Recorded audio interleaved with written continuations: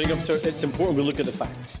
Why? Why? Douglas Ross is sounding pretty scared. I believe in independence. And he clapped like a seal.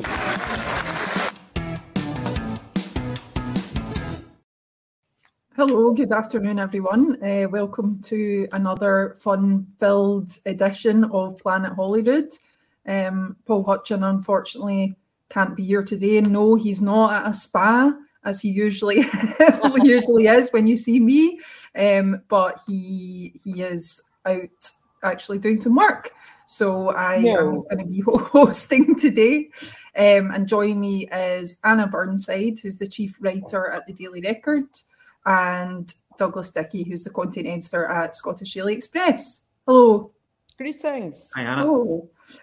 So we've got actually quite a lot on the agenda to get through today. Just there seems to be an awful lot of things going on, and it would just be good to sort of get into them and unpack them a bit and just see what you guys think. So we'll just crack on. I think the first thing that I wanted to talk about was Boris Johnson obviously has been the star witness today and yesterday at the COVID inquiry, the UK one. And, you know, I think there's been a few interesting things that he said in terms of the Scottish government and the devolved administrations and, you know, the working with them or lack of working with them. One of the things that he was hinting at yesterday was about we weren't communicating with them because they were leaking things from the Cobra meetings. Now, I don't know about you guys, but I can't really remember many of the leaks from devolved governments. It seemed to be mainly from Westminster, but I might be biased because I was working in Westminster at the time. But, you know, do you think that that's an excuse, or do you think that really they just didn't particularly want to work with the devolved governments? I think it was an excuse. I think you nailed it there.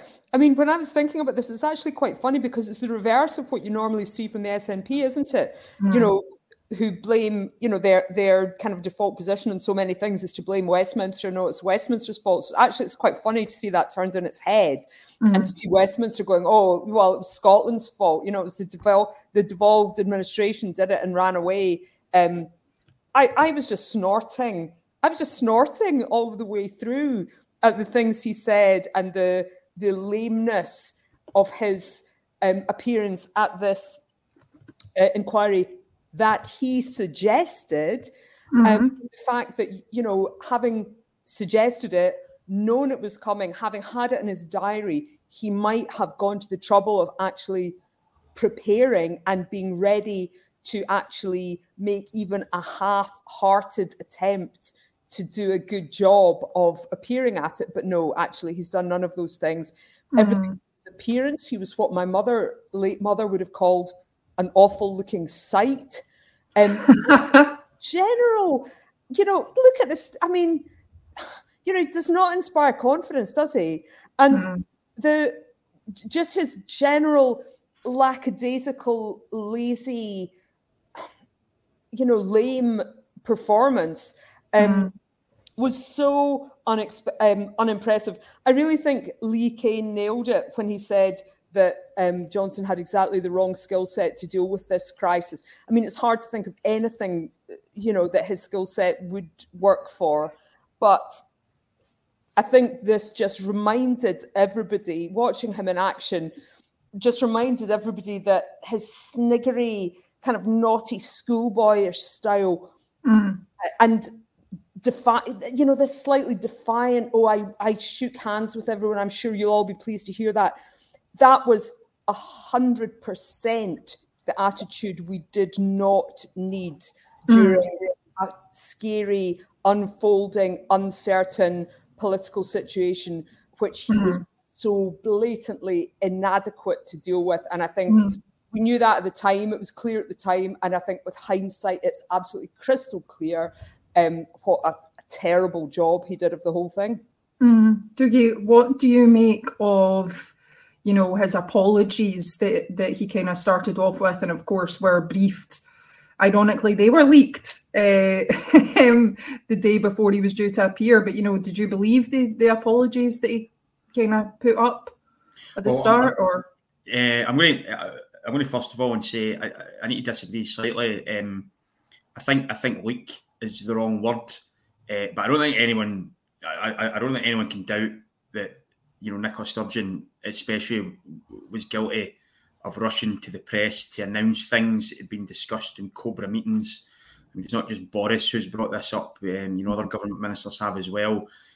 Leak, I don't know, but it's quite clear that the leader of at least one devolved administration was really keen to get ahead of the narrative from these Cobra meetings. So I think anyone at the time could see, that she was determined to kind of be the first one to announce or to make a lot of these announcements or to, communicate a lot of these decisions. But in terms of his apology, I think in many ways, listen, the problem is it didn't actually matter what he said.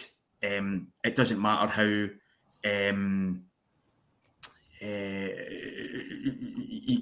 how meaningful or how much anyone thinks he meant it. Minds are completely made up on it. It didn't really, what happened won't change any minds either way. I think it was interesting that he had, there was clearly some kind of hecklers as well, which, it kind of shows you like there's obviously just such a strong feeling towards him and his government. And, I think probably a lot of that is, yes, the decisions that were made during COVID, but also the personal actions of the Tories at the time with the parties and with, even just some of the, the things that we'd heard about letting it rip through the community and basically, to hell with all the old people and sick people. I think it just kind of, there's just a lot of sort of bad feeling about it. And unfortunately, Boris Johnson is the sort of symbol of that anger and frustration. So he anticipated that, didn't he, by arriving early? I mean, you get the impression he's never early for anything. He's running in, doing that thing with his hair, at 30 seconds to go. So they clearly anticipated that, and that was a stage managed thing that he was early, so he didn't have to run a gamut of people shouting at him and holding up placards and pictures of their dead loved ones and so on outside. So that was clearly going to happen. Yeah. I actually think yesterday was a bit of a damp squib in many ways. I thought he looked quite comfortable up there after an early start. I think today, when we come into Partygate and whatnot, it might be, he certainly wasn't as snappy as he had been when he was questioned by the Commons earlier in the year, was he? I mean, they really needled him, and he really got very defensive. So it'll be interesting to see if we get a repeat of that behaviour today.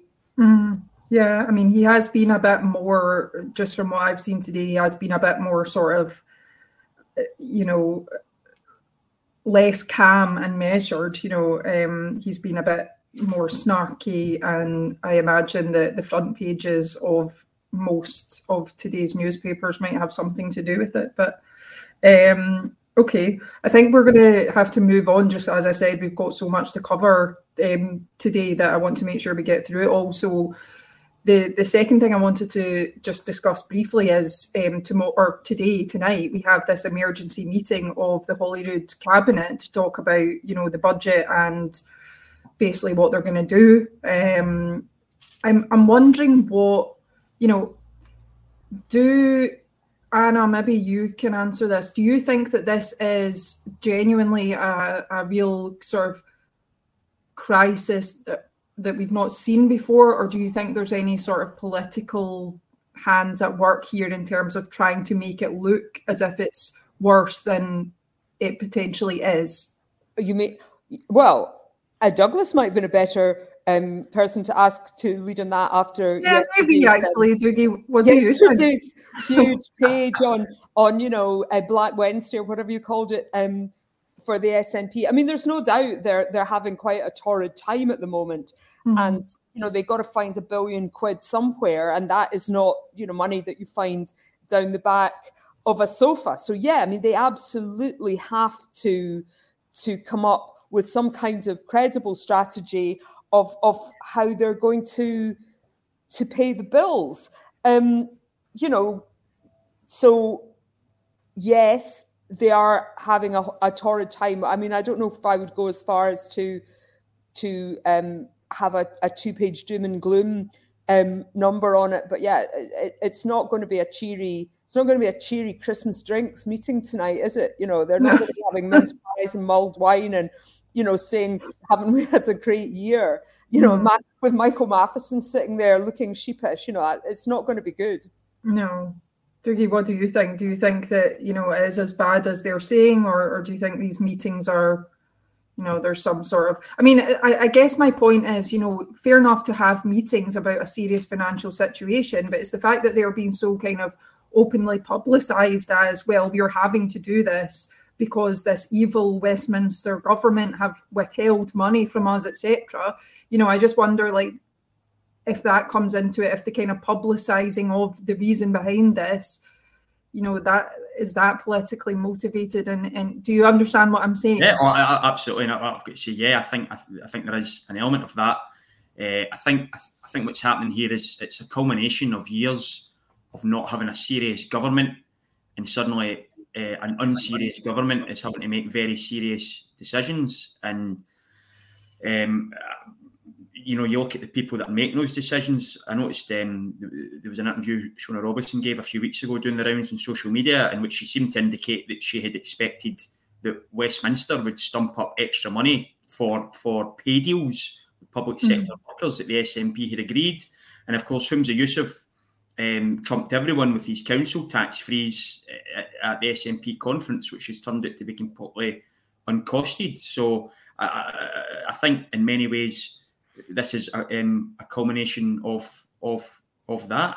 I think it is a serious situation. I don't think the budget is going to make for very happy reading. But I think ultimately, if the SNP want to be taken serious as a party, then these are the serious decisions that they've got to make. For years, they've made hay with free giveaways, free prescriptions, things like that. But when you're in a serious government, you need to make important decisions that aren't going to please anyone, and of course they're going to be making these decisions at a time where they're tanking in the polls. So it's a pretty difficult time for them. I understand that they've not ruled out the possibility of a second meeting next week as well. So they might not even get to they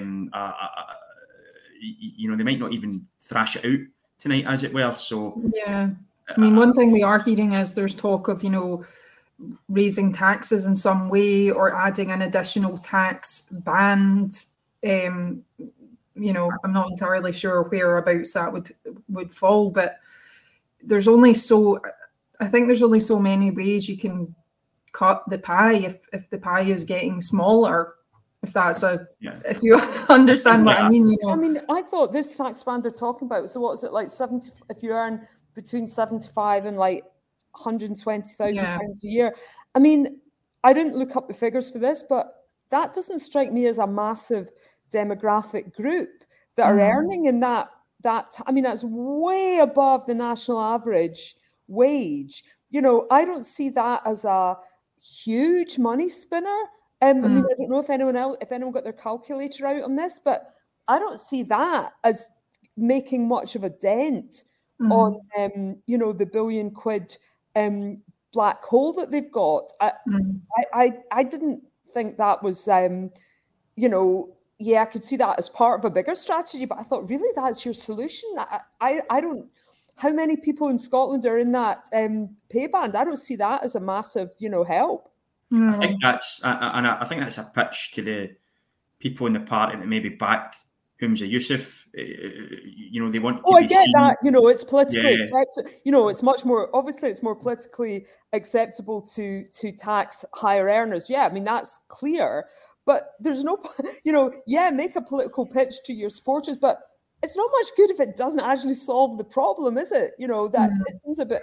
I just thought that was a bit of a mysterious move, personally. Yeah, I just wonder if that's the sort of, again, that's being put out as a potential solution. Obviously, as you say, Anna, we haven't got the calculations. We haven't calculated exactly how much that could generate. But by the looks of it, it's not going to generate the £1 billion that's needed.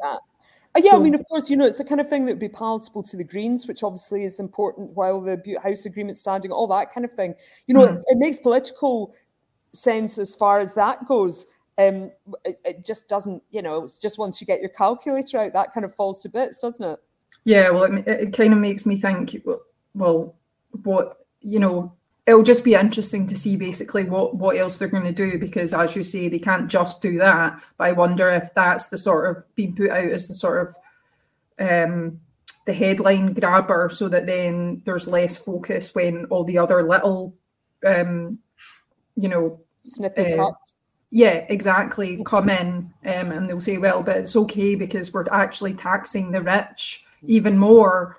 But yeah, I mean, there's no way really around it. Everyone is skint, and you can say it's 13 years of Westminster Tories or 17 years of SNP, etc. But I think just ultimately everybody's in a pretty dire situation, and a lot of that is probably to do with the pandemic and also Brexit, unfortunately. But yeah, so moving on to another. With their meeting, yeah. Have a nice time.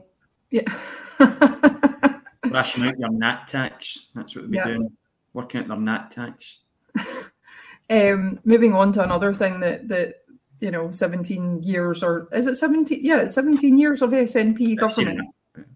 17 or 16, I can't remember. Well, it just shows how bad the education system is. If we can't That's harsh, Dougie. I include myself in that, Yeah, that's a nice segue though. So obviously this came up a lot at the FMQs this afternoon, and it was obviously quite kind of tense, the fact that these PISA scores have come out, and for people who are not familiar with them, it's basically like a international ranking list of how smart kids are in every country. I think they basically measure 15-year-olds on things like math, science, reading, etc. And then every country gets a score based on the assessments. So Scotland's rankings have fallen again. So I think this year is the first time that they've done it since 2018. So since 2018, Scotland's score, I actually wrote this down, so Scotland's score has fallen 18 points in maths, 11 in reading, and 7 in science since 2018. And now Scotland is below the average for the other OECD sort of nations for the first time, albeit it's very, it's not a huge below the average, but still slightly below the average. What do you think about this situation? I mean, everyone always points to Nicola Sturgeon's infamous, judge me on my record in education. But what is really going on here? Why are we seeing this? Is it because of the curriculum? Is it because there's a lack of teachers? Is it because pupils are not learning as well? I don't know. Like, what's your theory? What's actually behind it? Well, I think the first thing I'd say is it doesn't help that we've got a government that thinks 45 is a bigger number than 55. But I'll move on from that. I've been kind of listening to teachers speak on radio shows and whatnot about it, and they're all very, very critical of the curriculum for excellence. I heard one of them call it the curriculum for excrement, which I think is a nickname that's been doing the rounds. They seem to feel that it's too easy. It rewards mediocre work, and maybe we're not pushing the kids hard enough. I think again, schools feel they need to stick rigidly to it, whereas maybe the SNP government should give them more leeway to try different things in different places. See what kind of works with them. I think it's a bit of everything. I think COVID. Humza Yousaf, and again today, First Minister's questions brought up COVID. Obviously, it's a global pandemic, and we've fallen down the global league tables. So I don't think we can really use COVID as an excuse. Cuts to teacher numbers, class sizes are still too high. Another big thing that's been in the news is the use of smartphones in school. That's putting kids off. It's distracting kids. Do you mean like using smartphones not for learning, but having smartphones in schools? Yeah, because of course they do, and part of the issue is people talk about banning smartphones, but of course they're encouraged to use devices to look up things. So one way to stop that would be, to give children a school-issued iPad, which of course is another SNP policy that they failed to come through on thus far. So I think it's about a combination of everything. Obviously, Scotland has always prided itself in having a really good education system. So to see us fall, not just in the league tables, but behind, the other countries in the UK, or certainly behind England, it's not great. It doesn't look great. And it's another damning verdict on Nicola Sturgeon's time in office. Because, of course, as you say, education was our number one priority. And the other thing I'm getting is that this had been happening before COVID as well. I think the dip had started. I had one teacher say it can absolutely be tracked back to the introduction of the curriculum for excellence. At the same time, the last thing hard-pressed teachers need and hard-pressed students need is a complete revamp of the curriculum. So I don't think there's any, easy answers on it. I'd say Jenny Gilruth really got her work cut out. Whether she's up to the task, I guess we'll tell. Yeah, Anna, what do you think? Do you think that it's time for, a return to the blackboard and eyes forward, no talking? No, that's never going to happen. I mean, so I've two children who have come through the school system. One is now at university and the other one is now working. So I have, hands-on experience and was there as the curriculum for excellence was being introduced. So I have kind of seen it through. And I can see that the overarching reasons for it are right in that things are changing so quickly within the economy with technology that we do have to equip children to do jobs that we can't currently imagine. I mean, when they started talking about the curriculum for excellence, AI wasn't a thing at all. So I think the overarching concept is not without merit, but I have been very unimpressed with how it's been implemented. My son has he's just in first year at university. So, we've just recently came through the pandemic, did hires and did advanced hires last year. And in some of his subjects, I'm just horrified actually at the way he's been taught, to some extent, how spoon-fed they are, how little independent thought at that level, the independent at advanced higher level. I mean, that should be basically first year university level. I don't think you should be given essay plans. I've been very unimpressed with how he's been taught. In fact, I wanted to go into school and have a fight with one of his teachers, and I had to be prevented from doing so. You'll be glad to hear. Otherwise, I would have been in the paper for all the wrong reasons. But teachers, I mean, I'm not really being, there's individual teachers who aren't great, but I'm not really being critical of teachers because they have a horrendous job to do in very difficult circumstances. They're demoralised. They don't feel valued. The curriculum for excellence doesn't give them a lot of independence or wriggle room or capacity, to respond to the kids in their class. And I think in general, and one of my takeaways of the PISA figures was with the science and maths, particularly poor results in science and maths, that just fills me with terror, because if you look at all the predictions of where the jobs are, the jobs of the future are going to be in the Scottish economy, most of them require STEM skills, decarbonize, a full range of them, the whole decarbonisation, green transformation of the energy sector, biotechnology, even gaming. So that's just three of the sectors that we are told are, strong and flourishing and going to be the Scotland of the future and all that blah-de-blah. You can't work in any of them if you don't have a good grounding in maths and science. Yet you can't do higher physics in a lot of secondary schools in Scotland. I mean, I mean, I'm so old, obviously, when I was at school, it was very different. So I'm constantly sounding like an ancient person, shaking their fist at the moon when people tell me things like, oh no, if you want to do higher physics, you have to be bused to another school. So it really doesn't fill you. It really doesn't fill you with faith at all. And it doesn't, the science and maths thing really makes me think that there isn't a joined up thinking between, yes, we have to prepare kids for the jobs of the future. That's the abstract idea. But actually that means building a really strong science and tech sector. And I don't see that in schools. I think it's very hard for kids to excel in those subjects. Actually, it's not made easy for them to pursue. And if you don't go to one of the few schools that offer these subjects, you're very unlikely to be able to pursue them without putting in a lot of personal effort and your family helping you out and all the things that are immediate barriers to anyone from a situation where that, where their family can help them with that kind of thing. Yeah, exactly.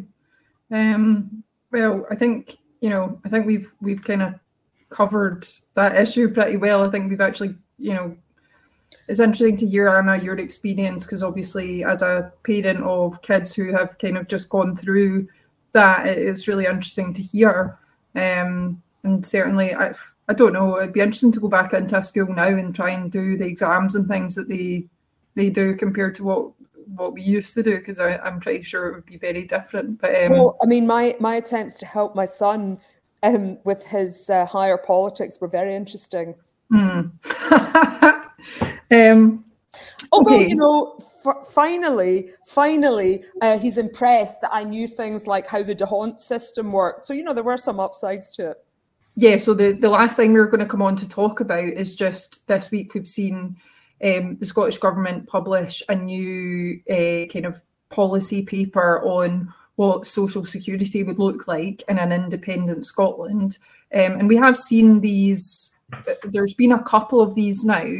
I don't necessarily, well, we can, if you have anything particular to say about the actual policy paper itself, but I think that one of the big criticisms of all of these things is, civil servants being taken away from other things to work on this.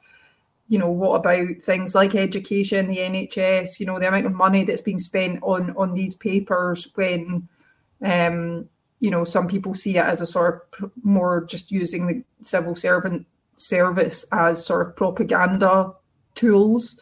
Dougie, I don't know what your opinion is on that, or just on the paper itself. I mean, I don't know if you've spent much time studying it. Yeah, well, the first thing I'd say is there's been more than a couple of them. There's been quite a few of them now, and yeah, the major issue a lot of our readers have is kind of the money being spent on them. I mean, this latest one, I won't go through it in detail, but I think, and I include myself in this, but I think it's time we started treating these as a joke. They are, because that is, they are a joke. It's not, again, I come back to the SNP not being a serious party. This isn't serious politics. It's just nonsense. It's just red meat for independent supporters who might be losing faith in the project, and it's using our money, our taxpayers' money to do that. I mean, do you really think it is a joke? I mean, yeah, some people would say that we as electorate have voted in a party whose main aim is independence. Therefore, it's right that people should know what Scotland would look like in an independent situation. But there is no, the Scottish Government doesn't have the power to enact that. Now, it isn't just the fact they're doing it, I find a joke. I mean, their actual content is just, I mean, imagine spending all this money and this is the best you can come up with. The UK government's going to keep paying your benefits for 5 years. I mean, it's just nonsense. And this latest one was really, I thought it was really read like party propaganda, because if you were even to indulge Humza Yousaf for a second and say, there's going to be an independence referendum next year, this time next year, that's 2025. You use the SNP's own timeline of 2 years to become independent, which they had back in 2014. we're talking about 2027, and you've got the government saying, "Oh, this government will do this," and an independent Scotland, this government will do that. I mean, that just sounds like a party political broadcast. It's something that really irks a lot of people. Mm-hmm. It's not hard to see why, and it's not aimed at your average voter. It's aimed at SNP supporters who might feel, that their momentum is slowing down. Anna, what do you think? Do you think that they should be able to do these things? Or I think the potential, the other side of the defence argument that you posited there, I do think that's pretty weak. It's not within their power to deliver independence as a government, so really they've no business getting their civil servants spending a lot of time and energy on this.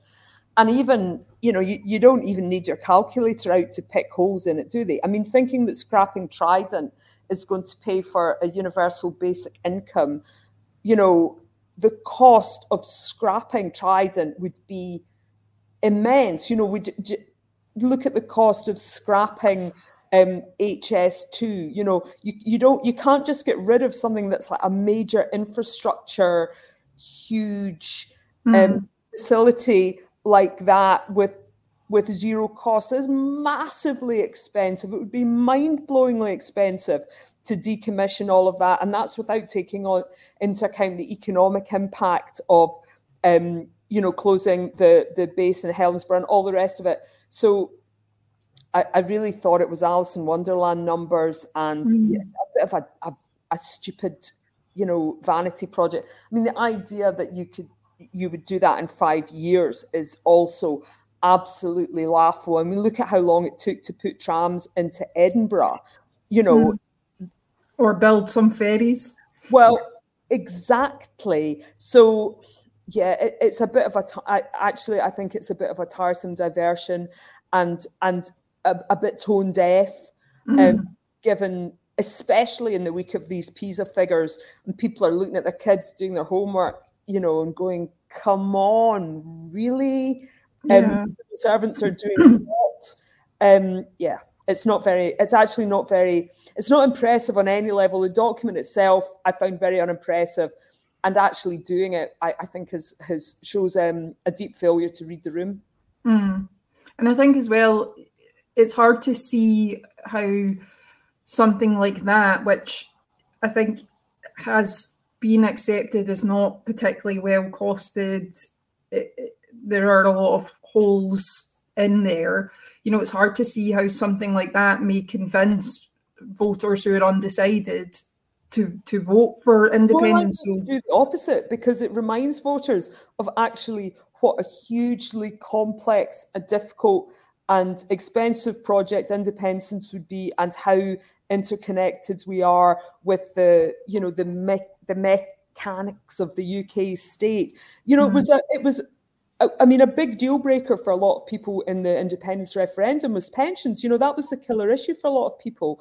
That was, a lot of old people who might have been swithering thought, what's going to happen to my pension? And I know that was a scare. That was one of the, scare tactics, if you want to frame it like that, used by the case for the union. But actually, with good point, what about everybody's benefits?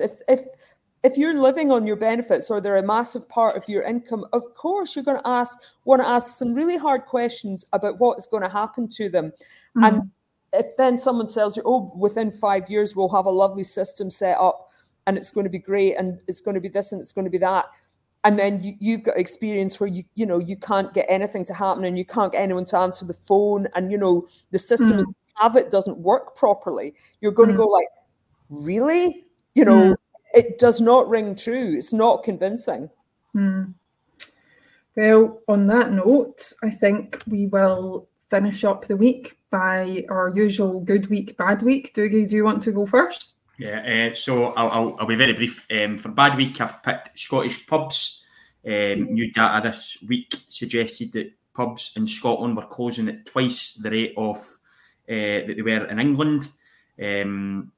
they're calling on the Scottish Beer and Pub Association, the Scottish Licensed Trade Association are calling on the SNP government to follow the lead of the UK government in terms of rates relief. And I think, for me, part of the issue, pubs aren't just a place where people go to get drunk. They're really important to many, many communities. They're important places for, tackling loneliness. And I think the Scottish government needs to do more to protect that sector. In terms of Good Week, I've went for David Hamilton, who is the Scottish Information Commissioner, who was vindicated in a court battle yesterday. Another defeat for the SNP government, who wanted to stop the publication of documents relating to the probe into whether Nicola Sturgeon misled Parliament or broke the ministerial code in relation to the Alex Salmond allegations. Another humiliation, really, for the government in a court of law. That's quite a few so far. They're probably getting used to it by now, but a good day for David.